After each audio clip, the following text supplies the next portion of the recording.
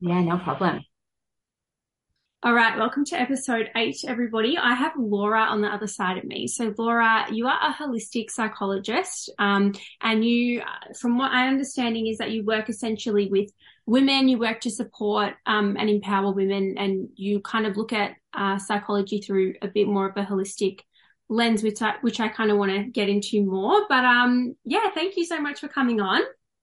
My pleasure. Thanks for having me. I'm so excited to just keep sharing this message wherever I can. It's so important for people to know that there are different ways of healing, and it's just not spoken about often. So that is my mission. Yeah, that's amazing. And I guess, could you give me a bit of a background on what you do? So, holistic psychology, what does that encompass? Yeah, sure. So I was trained in the medical field. So I did 15 years of study, and then went into the government roles, and worked in various different roles, in the medical model. Mhm. And what I noticed from that space was there was no true healing. What we were doing, we were really dealing with the effects, not the cause. Yeah. And just seeing people come in and out the doors and revolving. So they'd have like some stabilization and they'd be back again within a couple of months. Mhm. And I was like, I really just want to help people really truly see who they are and start to heal through these wounds, which is all trauma based. So when I was working in the mental health unit specifically, no one really knew about trauma, like not even the psychiatrists, not the nurses. And I was like, oh my God. So I started to kind of like research more about trauma and how it gets stored in the body. And I was like, okay, from a psychological perspective, we work with the mind. So we really can't heal people from a trauma perspective if we're just trying to work through talk therapy. We really need to be working with the body as well. So Mhm. I guess my curiosity around when I was a senior psychologist in the mental health unit really allowed me to kind of start navigating different ways of working with the body. Mhm. And following amazing people like Bessel van der Kolk and Peter Levine, are really amazing somatic healers. Right. And have been in the medical model for a really long time and kind of went on a similar journey to me of like, this isn't the only way. We really need to encompass everything, not just the mind. Mhm. So first I became a breathwork practitioner because I learned about the vagus nerve and the central nervous system and regulation. And as a psychologist, we really just learned the generic, box breathing and all of Yeah. that wonderful stuff, which is really good for quick regulation. But I became a holotropic breath worker, which really allows you to surpass the ego mind and get into the subconscious where all of the trauma is stored. So Right. during the breath work session, you can release a lot of emotion. You can even go back into inner child work. There's some phenomenal things that can happen without even talking about it. Mhm. So I guess that got me to get really curious. So firstly, I became a breathwork practitioner. And then from then I started to work with energy in the body and became an emotional freedom technique practitioner, which means working with the meridians of the body because energy gets stored in particular areas. Mhm. And if we're not tapping into those areas, we're not able to kind of get again to the subconscious elements where we are running 95% of our day. Yeah. So for me, when we come into talk therapy or a psychology space, it's really working with the conscious mind. Mhm. And it's really hard because subconscious is below awareness. So we can't actually get to it through talk therapy. Like we can probe and we can use techniques and try to, get them to use practical strategies to override the thought and the thinking patterns, but the feelings are still there because it's in our bodies. It's at a cellular level. Yeah. From the emotional freedom technique, I then learned that we can actually go into memories and change our perception of memories that were given to us as children. Wow. Yeah, it was phenomenal because if you think about it, when we're children below the ages of 7, we really don't differentiate ourselves as an individual away from our adult parents or our caregivers. Yeah. So we believe that everything they're going through, we are to blame.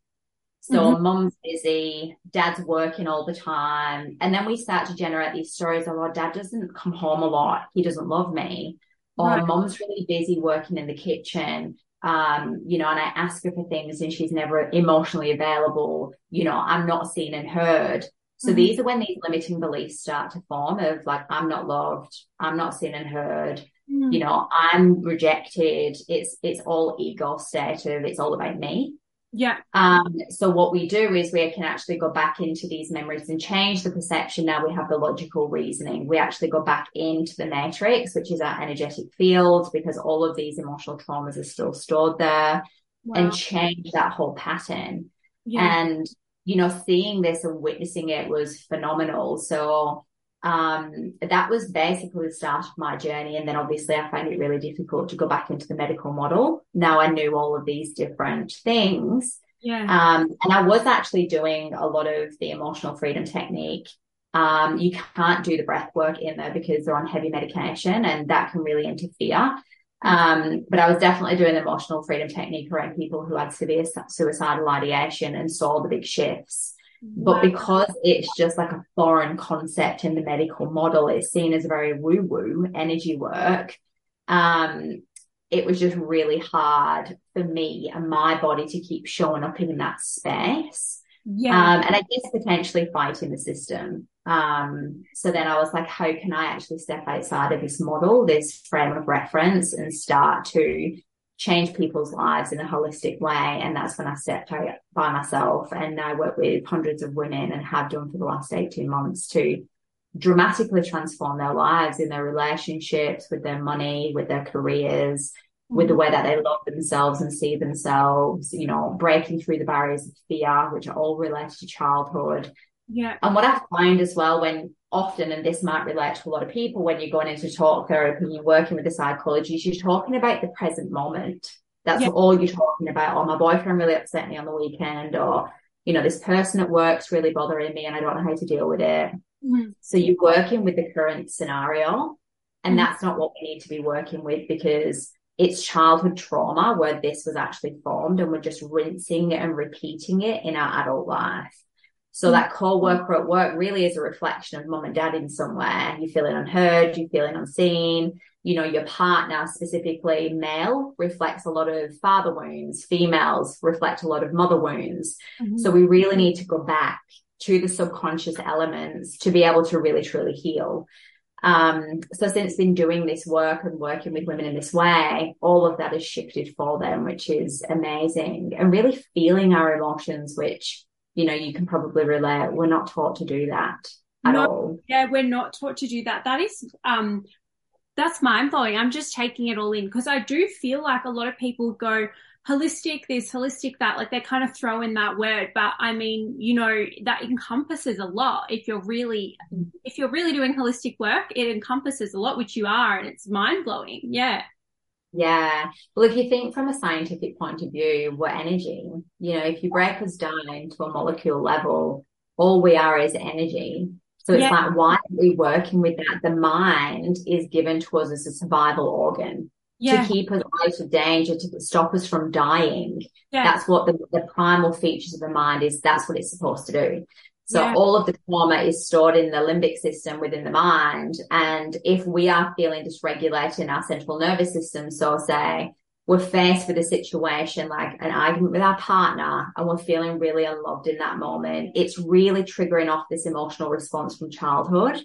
The body is remembering a particular time that they felt really unloved by their dad or their mom. And this current and future situation is triggering that past memory within the body.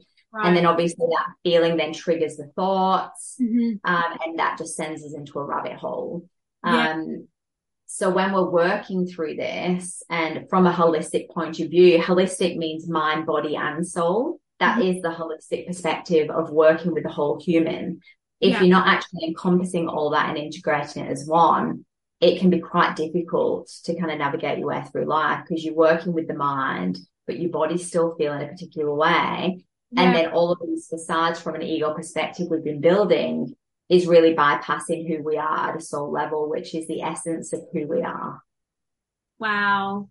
Yeah. Wow. I'm mind blown. I feel like, what you said is so true, that, when it all boils down, we are energy. I think I was reading a Joe Dispenza book, and he had a picture of the molecule, and they were breaking down, okay, what's then inside the nucleus? And they're once you get inside the nucleus, there's nothing. It's we are made of nothing. We're energy.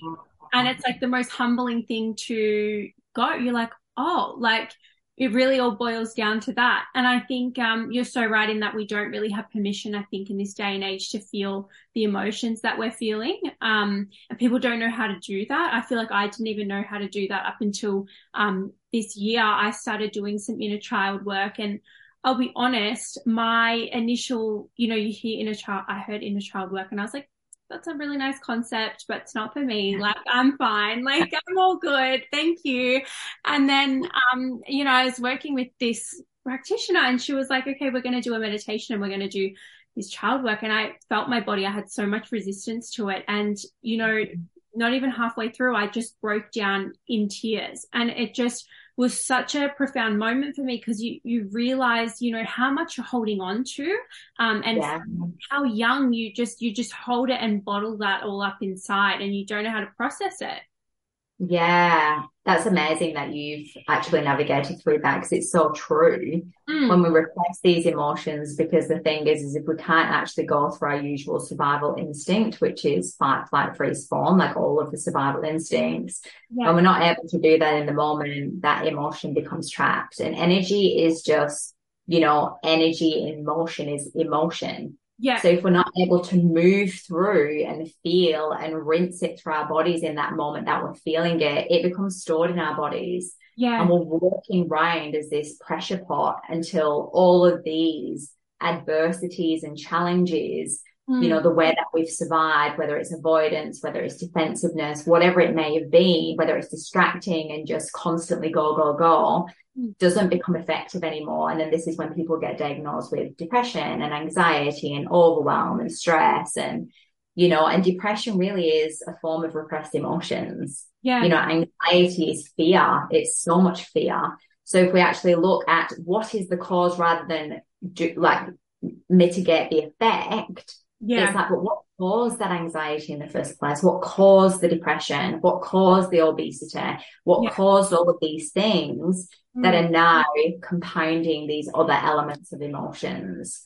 And that's really what we need to be focusing on, rather than band-aiding with medication and therapies that are really quite ineffective, or they'll get you to awareness, which is the foundation of all healing. We need to be aware of our feelings and where they've come from. But then what? Then what do you do with it? So I've had a lot of women that have come to me and they're like, I'm so aware of my triggers. I'm so aware of my trauma. I'm so aware, but I don't know what to do with it. I'm still feeling the same way. So what I do is I offer this really beautiful container to feel everything that hasn't been felt. Yeah, that's very powerful. Would you be able to talk about the different fight, flight, freeze, and flee? Are they the correct kind of? There's like two split. I'll let you explain it, I guess, because I'm not sure. I know it's related to potentially our vagus nerve or something like that. Would you be able to explain? Yeah. So it's how the limbic system, like primarily, if you think about how we were back in the caveman days, we were just hunting out in the wilderness for food. So, if we were faced by a really threatening situation, our body goes into fight, whether it's to defend ourselves, like physically fight. We can flee the situation, which is to run, run away and avoid. We freeze in the moment, which is we just stand really still, or we fawn, which is a new one that's only come recently, where we people please. We give people what they need in order for us to feel regulated, or if they feel better, I feel good. And this is where codependency and trauma bonding and all of these things really come in, because what we learned as a child was, if I just appease mum and dad's needs, I feel safe. If I just don't make a big fuss, I'm not upsetting mum and dad. So I'm just going to appease all of their needs and be quiet and be that good girl and get straight A's and do all of these things to fall into their emotions. So essentially that's what we do. So we can get really highly reactive people that are highly reactive in situations. That's obviously the fight scenario. You've got avoidant attachment. So we avoid any form of conflict. We just don't do anything. We often leave the situation or avoid difficult conversations. When we freeze, we really just can't even speak. We just freeze in the moment. We can't even think properly. We can't speak the words. We just don't have the thought process there. Or we fall and we give them everything that they need. Say if you're in an argument, Mm-hmm. And you just go, no, you're right. Actually, I'm really sorry. You know, what is it that you need in this moment? Mm-hmm. And we'll just make it all better and fix it. Yeah. But again, if you see from a Band-Aid perspective, because what happened back in the day is that we would be in a threatening situation and then it would go away because you're not faced with these saber-toothed tigers constantly. It's just in a moment, you know, we go into the survival response, which is natural for our bodies to do. Then we kill the saber-toothed tiger or we get away from it and then our body regulates naturally. Nowadays, we're faced with emails, you know, emotional turmoil in our relationships, children, stressful jobs, traffic, people pipping at us. It's just constant. Yeah. So then our vagus nerve and our central nervous system, we adapt because that's what we do naturally as human beings. We adapt to our environment and our stress levels rise. So similar to you, which is really amazing, where you were like, oh no, I'm actually fine. Like there's nothing wrong with me. Yeah. Not many of us actually think there is, because it's like we've adapted to this is, you know, me sleeping 3 hours a day. This was my story. And me sleeping 3 hours a day and working 3 jobs and striving. Like I'm great. Like there's nothing going on with me.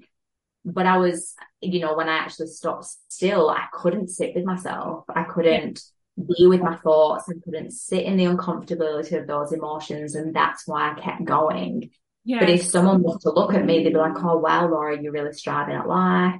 Yeah. You know, how are you feeling? I'm like, yeah, everything's amazing. But when you stop, you find out it's not as great as what you feel it is. 100%. And I think that's a very hard feeling to even allow yourself to recognize. And I guess a lot of the time, you know, you think to yourself that if I'm not unwell, if I don't have like a chronic illness, if I'm not like heavily medicated, like all is good. And it's kind of like this really, it's either you're up here on the scale or you're down here. And if you're kind of, you know, if you're in the middle, you're kind of like, I'm fine, but you're not 100%, if that makes sense. Like people look for, you know, something really severe in order to look for change, instead of like noticing, you know, I'm not sleeping, I'm not eating, I'm not, how are my relationships? Like you kind of just go, and like go through a little. Keep going forward. Yeah. And it's amazing how so many women have come forward to me and said, I don't have trauma. And I'm like, oh, you do. We all have it on the spectrum. Welcome to the session. Yeah, unless you are an enlightened being and have, you know, complete oneness with yourself and constantly feel love and compassion, because at a soul level, that's all we actually feel. Yeah. Then there's trauma in the body. But it's the word trauma it's like, well, I've never been in a car accident, or I've never been sexually abused, or I was never, you know, harmed as a child. Yeah. And it was like, yeah, but what about those times you just really needed your mum's attention? And because she was so dysregulated, she wasn't able to give you that. She wasn't able to co-regulate with you. That's emotional neglect, which sounds horrific, the word neglect. Yeah. But in that moment, she wasn't able to meet you. She wasn't able to show you love and compassion and to get you through that emotional roller coaster. So you had to figure that out yourself. That is then stored trauma.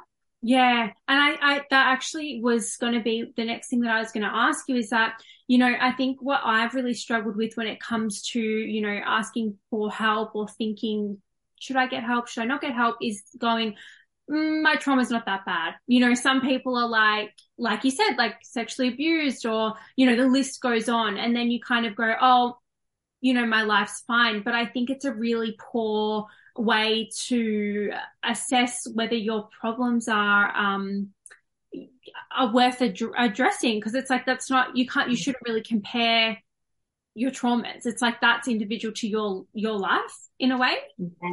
Yeah, and it's all relevant. Like all of our traumas and the way we feel is relevant. You know, whether it's on a spectrum, it's still valid how we feel. Yeah. And it's really understanding that. I guess the question that I would be asking yourself is, do you feel fulfilled? You know, and this is quite difficult as well for a lot of people, because I think what I've realized while I've been on my healing journey is that I actually never knew what love was. You know, I never truly knew what unconditional love was until I started processing my fears and opening my heart up, regardless of the outcome, because I was always that person that was always waiting for things to end in relationships, or always fearing something was going to, you know, someone was going to disappear.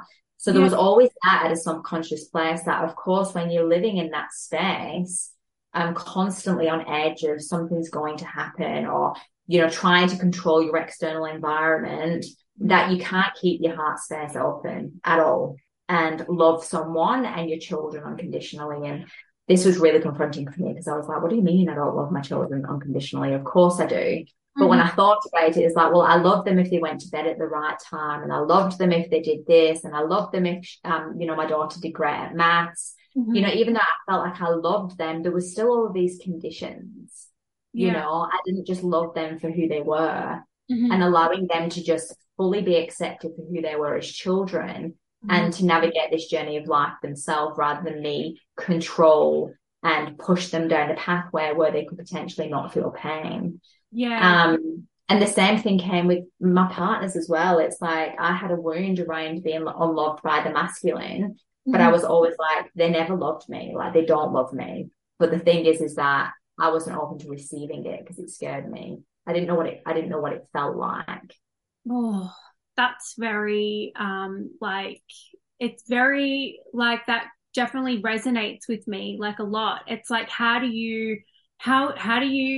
can people, like, listening at home, like, what are some things that may, like, indicate to them that maybe their heart center isn't fully open? Because, like you say, you think you're fine. You're like, yeah, my heart center's open, like, all good, like, love and light to everyone. But, like, what do you find that's common when women come into your practice, when you go, you know what, look, like, you're not living from your heart center, it's closed off? Yeah, so there's a few things that you can look for. It's when you're asking, like, if you're talking about a relationship, it's when you're asking your partner to meet your needs. So you're not actually meeting your own needs to start with, which means you're actually closed off to yourself. When we're reaching external to get, our love languages met, for example. So when you go into couples therapy, they normally say, okay, well, this is your partner's love language. How can you show them that? But it's like, well, no one can actually show us our own needs unless we're actually willing to fulfill them ourselves. Yeah. So, similar to words of affirmation, are you actually speaking to your own self in a really loving way? Because if you're not, how can you expect your partner to give that to you when you're not willing to receive it? Because they could tell you everything you want to know, but because you're filtered to not hearing it, you filter to, I'm unlovable, I'm not good enough, I'm unworthy, then no matter what compliment they'll give to you, you won't even receive it. Yeah. So the first thing, where are you actually trying to get your needs met outside of yourself? Right. The second big one is, where are you reactive? If your partner comes home in a bad mood, how do you respond? If your partner comes home, they don't tend to the kids, they don't look after the things like clean up or get involved in the house duties, how are you feeling in that moment? Because if you're closing your heart space down because your partner's in a bad mood, that means you're not open, you're not loving, you're not compassionate, you're not completely open. Similar to when you've had an argument. Yeah. How are you responding in that way? Are you waiting for them to come to you and apologize? Or are you willing to be open and still be certain, hey, that's actually not okay the way you speak to me, or the way you treated me wasn't okay, but I'd love to speak to you about it. Are you still showing them love and compassion, or is it unconditional of, okay, well, when you apologize and you see what you just did, then we can have a chat. That's conditions on your love. So again, I can imagine a lot of people are like probably having some light bulb moments. I'm like, oh my God. Many light bulb moments. I'm like, wow. But this is where we start to see the truth. The truth is that a lot of us don't actually know what unconditional love actually feels like, and that's scary in itself. Yeah, wow. And I think I can definitely relate to that. I mean, in doing like a lot of inner child work and stuff like that, like I realized something that I really craved in relationships was always safety, and which seemed so strange to me. But I realized that I hadn't created like a lot of safety in my own body. Like I was never really safe to be who I really was, or say what I really felt, or just allowing myself to know that like everything's okay, just being in a constant heightened state of like, what about this? What about that? And it's like, as soon as I was able to feel safe within my own body, you're so right. You end up, not craving that from other people, and you're able to come to, I guess, a relationship with, coming together as two whole people, as opposed to just kind of pouring into it back and forth into each other. And it's tiring to. Yeah. And I love how you shared that as well, because what happens when you actually cultivate safety within yourself and cultivate love within yourself and give yourself the needs that you actually require, it then actually happens naturally as a byproduct from your partner.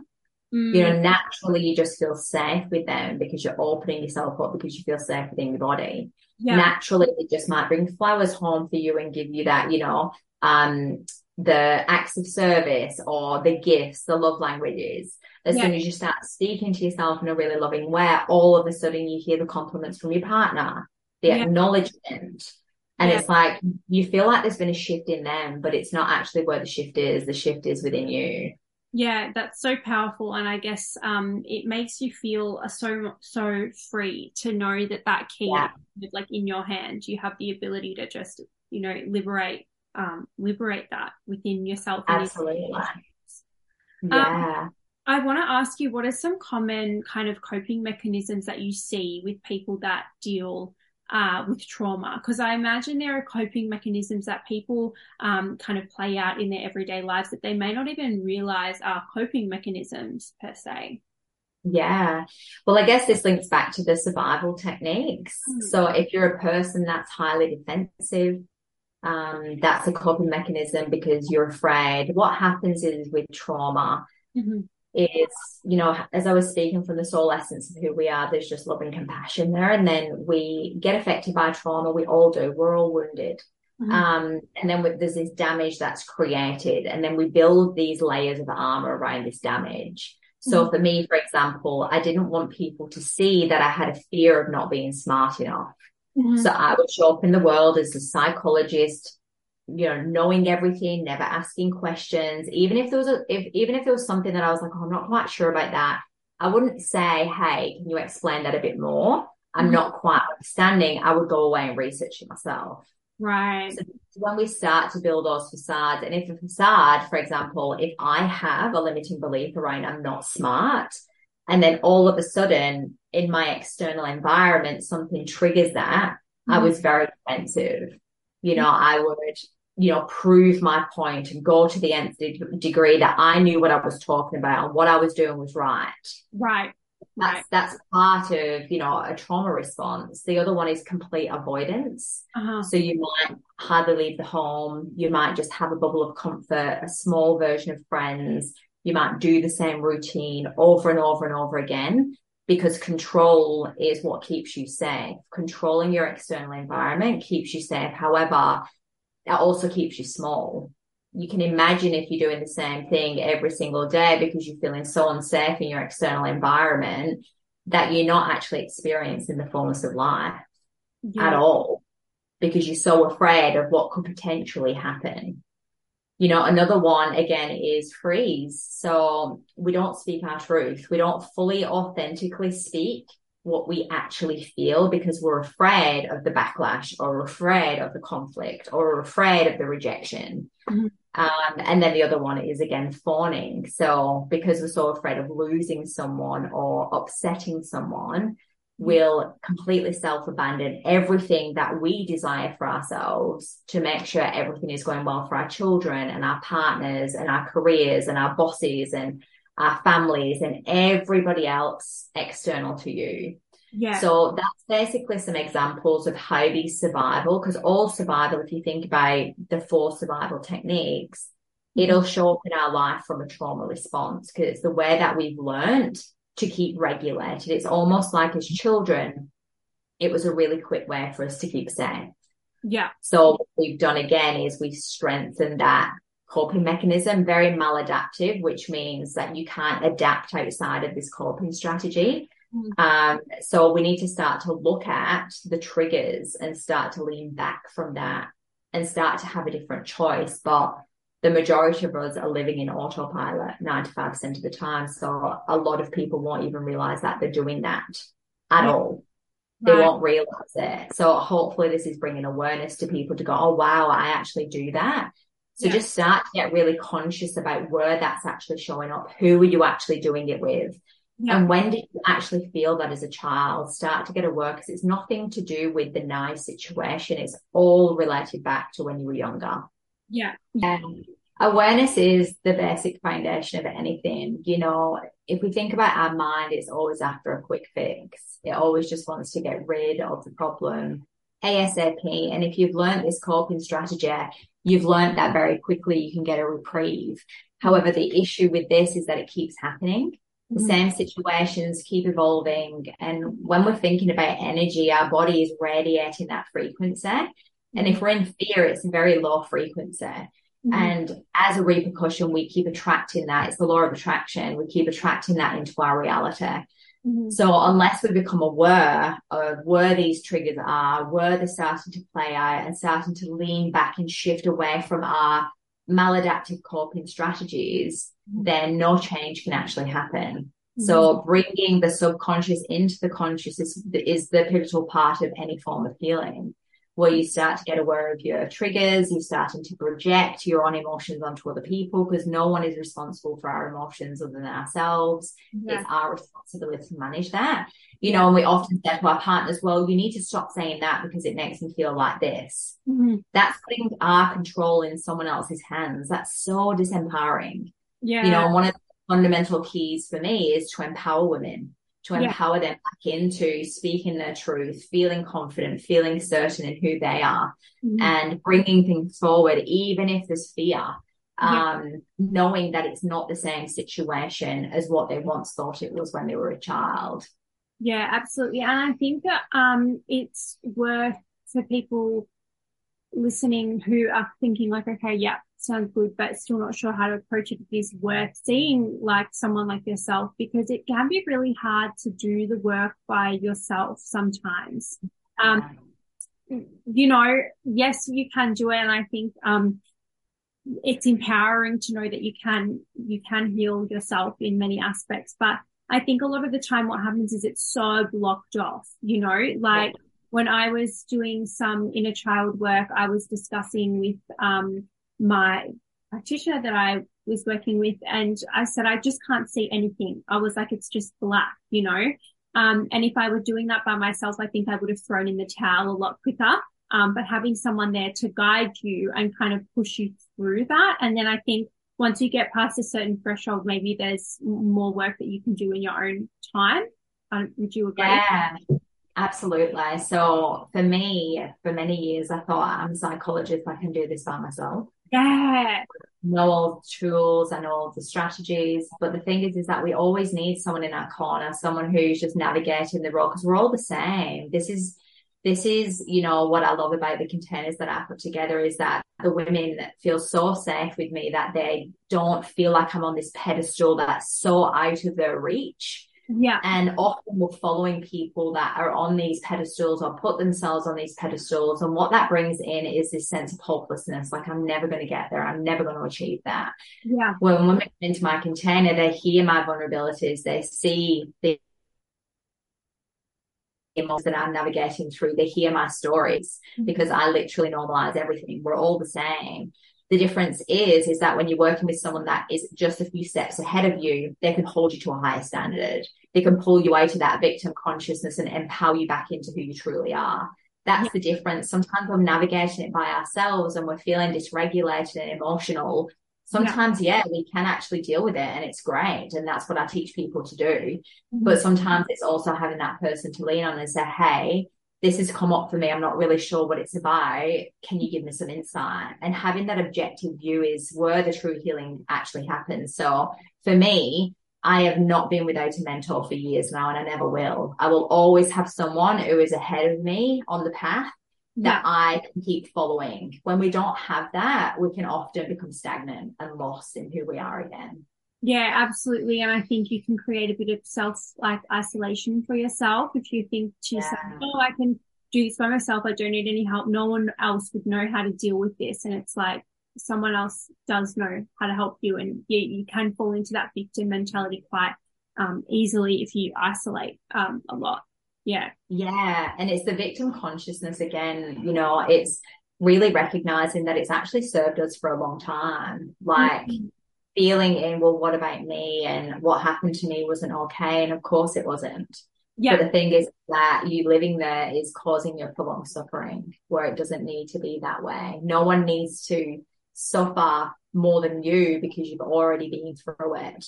But Yeah. what's happening is when you're rinsing and repeating the same survival techniques is that you're recreating the same feeling, which at a bodily level is so toxic. This is when physical symptoms start to manifest, heart disease, cancers, immune dysfunctions, like all of these horrific diseases, because we are so disconnected from our feelings. So our body becomes toxic because we're not releasing them. It has nowhere to go. So what I find, even for me, for example, like I haven't been to a doctor for years. I feel everything that comes up. I allow myself to witness it. I navigate through it, or I reach out to my mentor to help support me through it.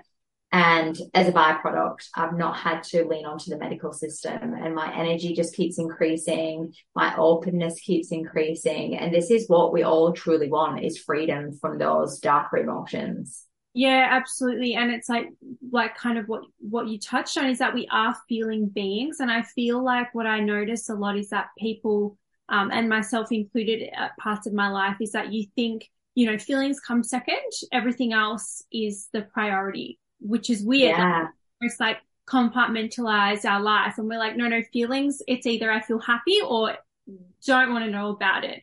And it's just like this real disconnect. And it's like, every feeling has its place, and it has its need to be expressed and to feel that, because you just become this disconnect, and you do become stagnated and shallow, because it's like you're not letting anything in. You're just kind of looking forward and not really moving forward per se. Yeah, and it will meet you, like it will finally find you.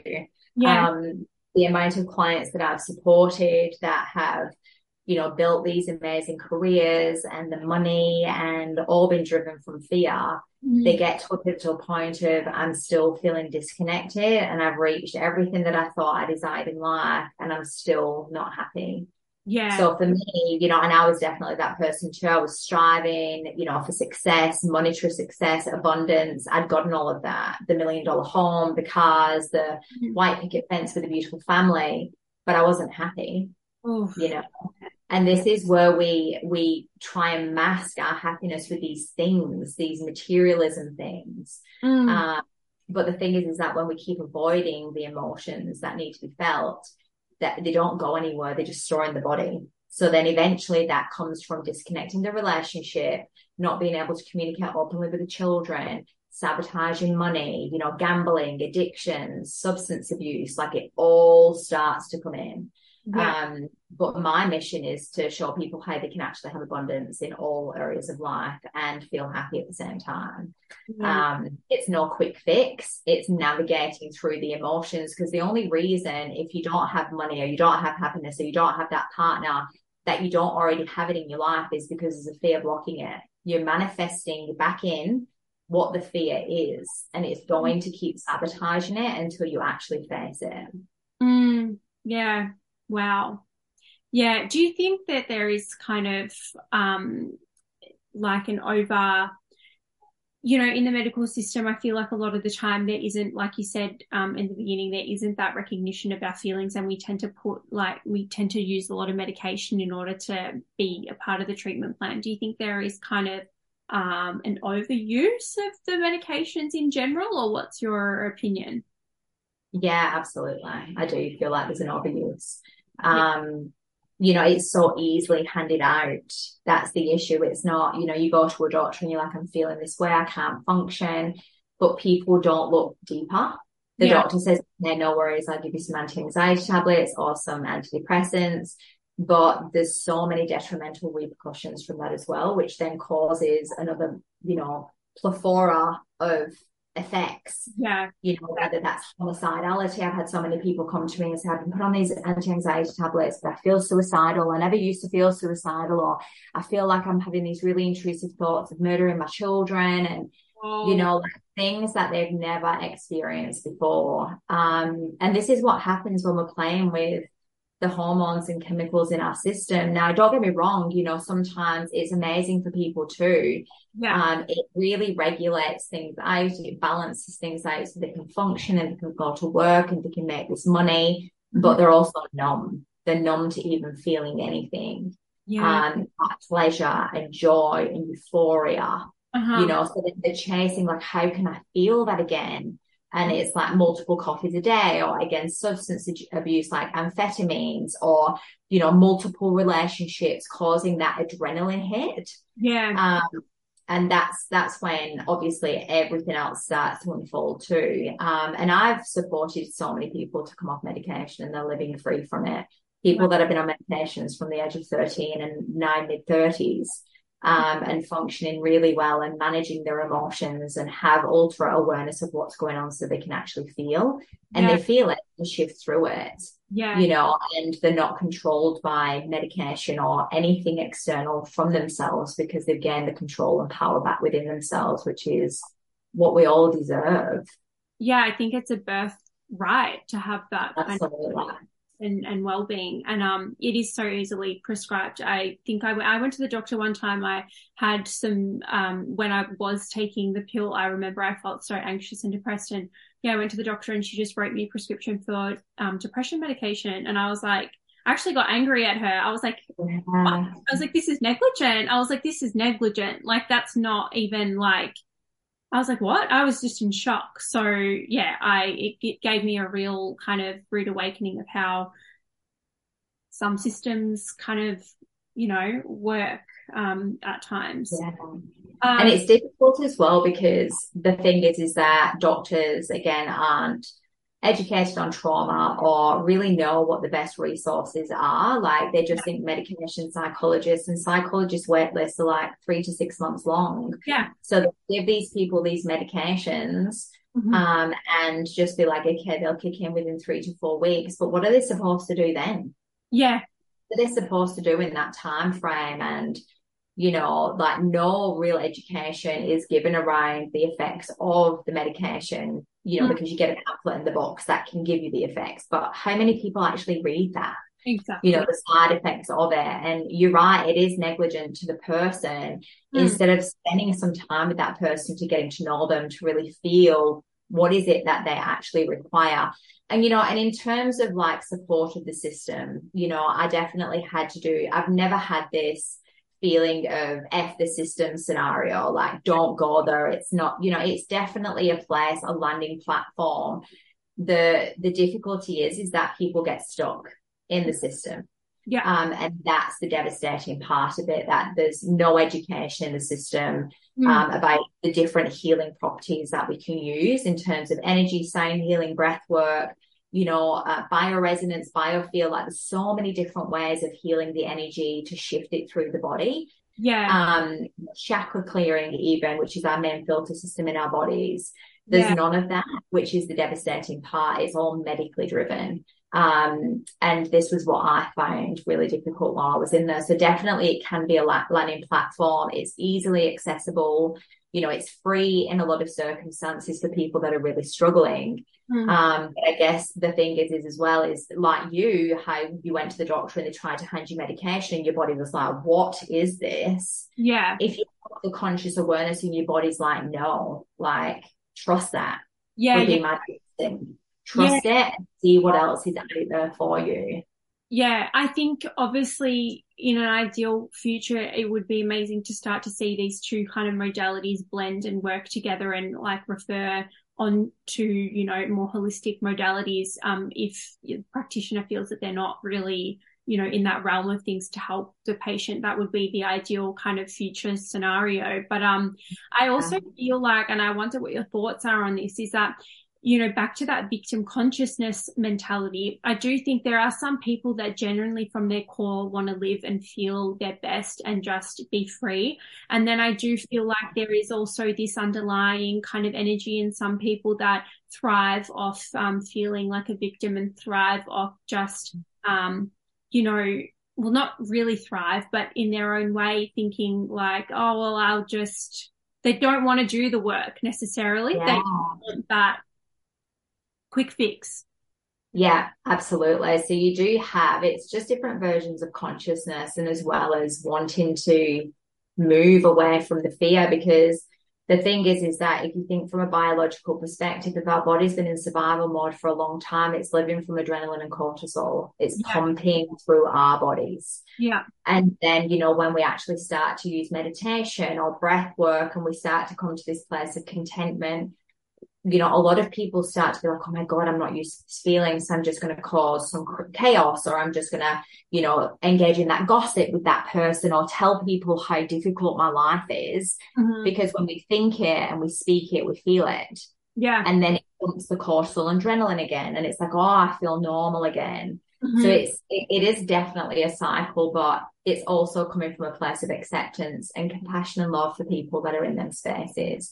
We're not trying to force them out of it. It's called free will. You know, if they want to be in that space and it's a space that they continue to be in, then we need to be okay with that and continue on our journey of our healing, because we desire more for ourselves. And what I find is the more that I have desired it for myself, those people actually follow me anyway. Yeah. You know? Yeah, amazing. I want to ask you a question about social media, a little bit kind of on topic, but off topic. I mean, I think social media, obviously, we know we're on social media all the time. It's a very big part of our lives. I do feel like I am seeing a lot more on social media, people are mentioning like about comparing themselves, about self-criticism, about self-judgment.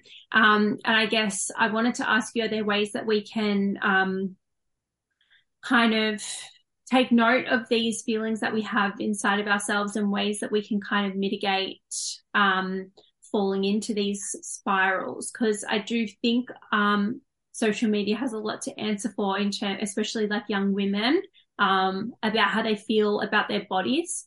And I've worked with, you know, a lot of clients and like women myself, when I listen to the way they talk about their bodies, and it's this real kind of objectification of women and their bodies. And I just, I don't know, I think there's got to be a positive spin to it, but I just wonder if you have any notes on that.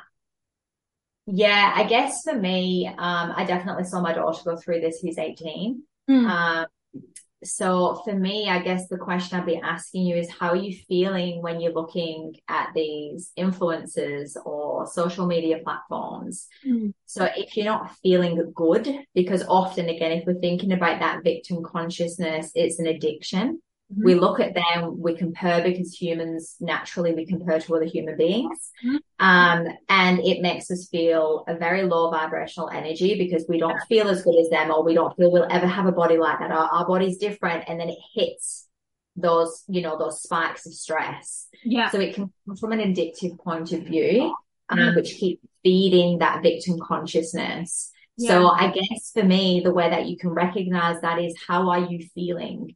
Do you feel inspired by the people that you're following? Do you feel expansive, you know, by the people that you're following? And if it's a no, I would be getting them off your platform. And this happened to me just recently, probably about a couple of months ago. It wasn't in terms of the body, but it was in terms of these new coaches that are coming on board, and they're sharing how much money they make each month, and they're making like hundreds of thousands of dollars, and they're plastering it everywhere. And obviously money, it really inspires people, and it was inspiring me. And I was like, oh my God, they're amazing. They're doing really well. And, you know, I was doing that too, which is so great. So it was like, oh, maybe I can follow them and see how I can get to my next level. But what I realized in that moment is that I was moving away from the message that I wanted to share. And money doesn't actually create happiness. However, it's a belief system that we have that it does. Of course, if we have all of the money in the world, we feel abundant, we can go on holidays, we can buy what we want. But again, similar to the message that I shared earlier, you know, I sat across from a billionaire who was put on suicide watch and was going through a marriage breakdown. And that kind of snapped into my head. And I was like, money doesn't actually make us feel fulfilled. We make ourselves feel fulfilled by being on purpose with who we are. So what I was doing when I was watching these people that were making all of this money, I started to talk about money and started to act in the way that they were doing. And it took me away from the essence of who I am. Because I'm not here to cultivate heaps of abundance monetary wise for people. I'm here to create balance.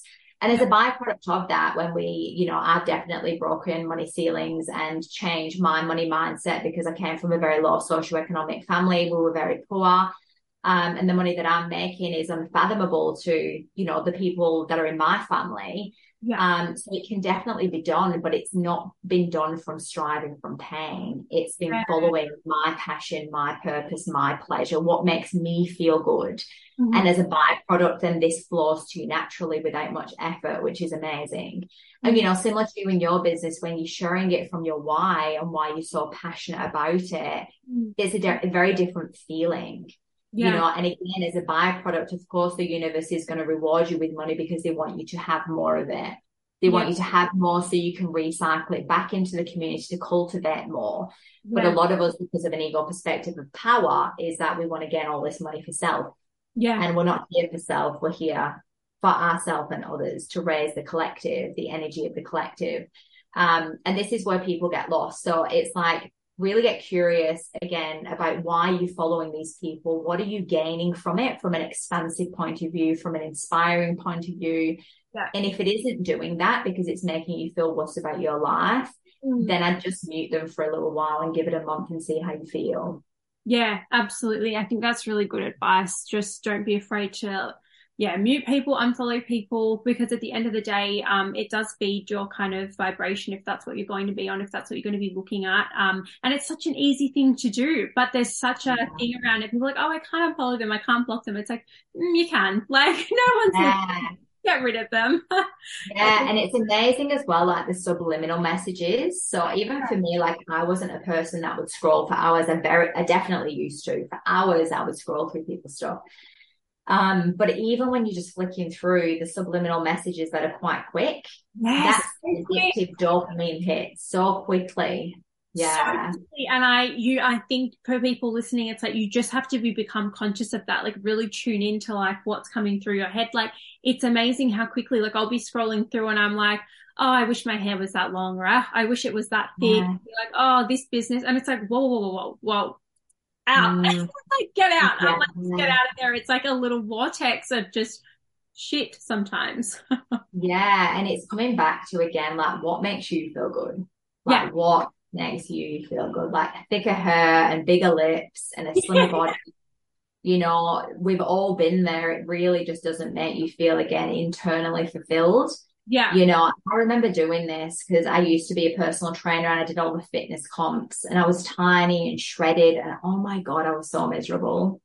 So miserable. Yeah. But we have this mentality of the slimmer we are, the fitter we are, the more muscular we are, toned we are, we're going to feel better. But it's just the external perspective. You don't feel better internally. Yeah. Yeah. Wow.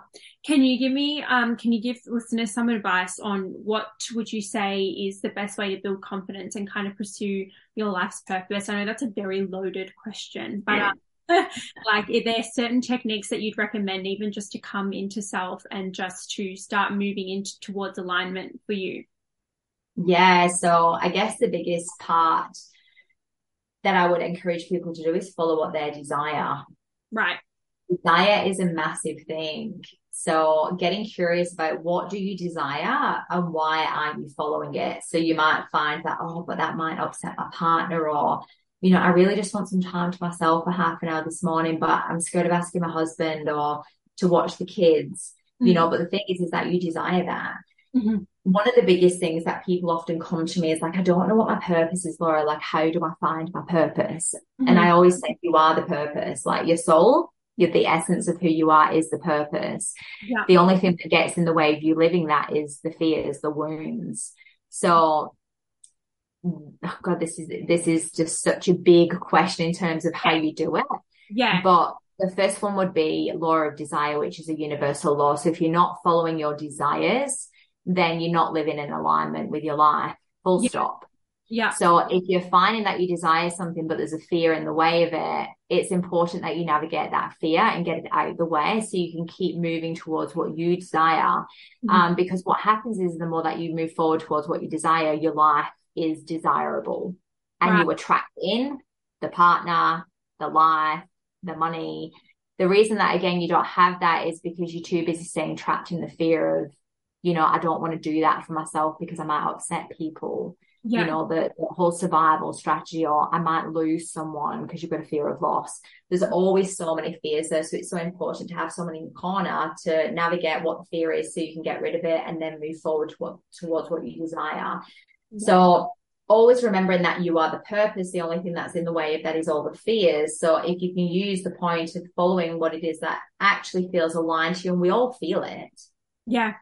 All feel it, but we ignore it. And this is the beautiful part, right? Is that we are all afraid of the unknown, fearful of the unknown, because the mind perspective has no idea how to keep you in survival mode because it can't plan. This is why we keep in familiarity a lot or get drawn back and sabotage.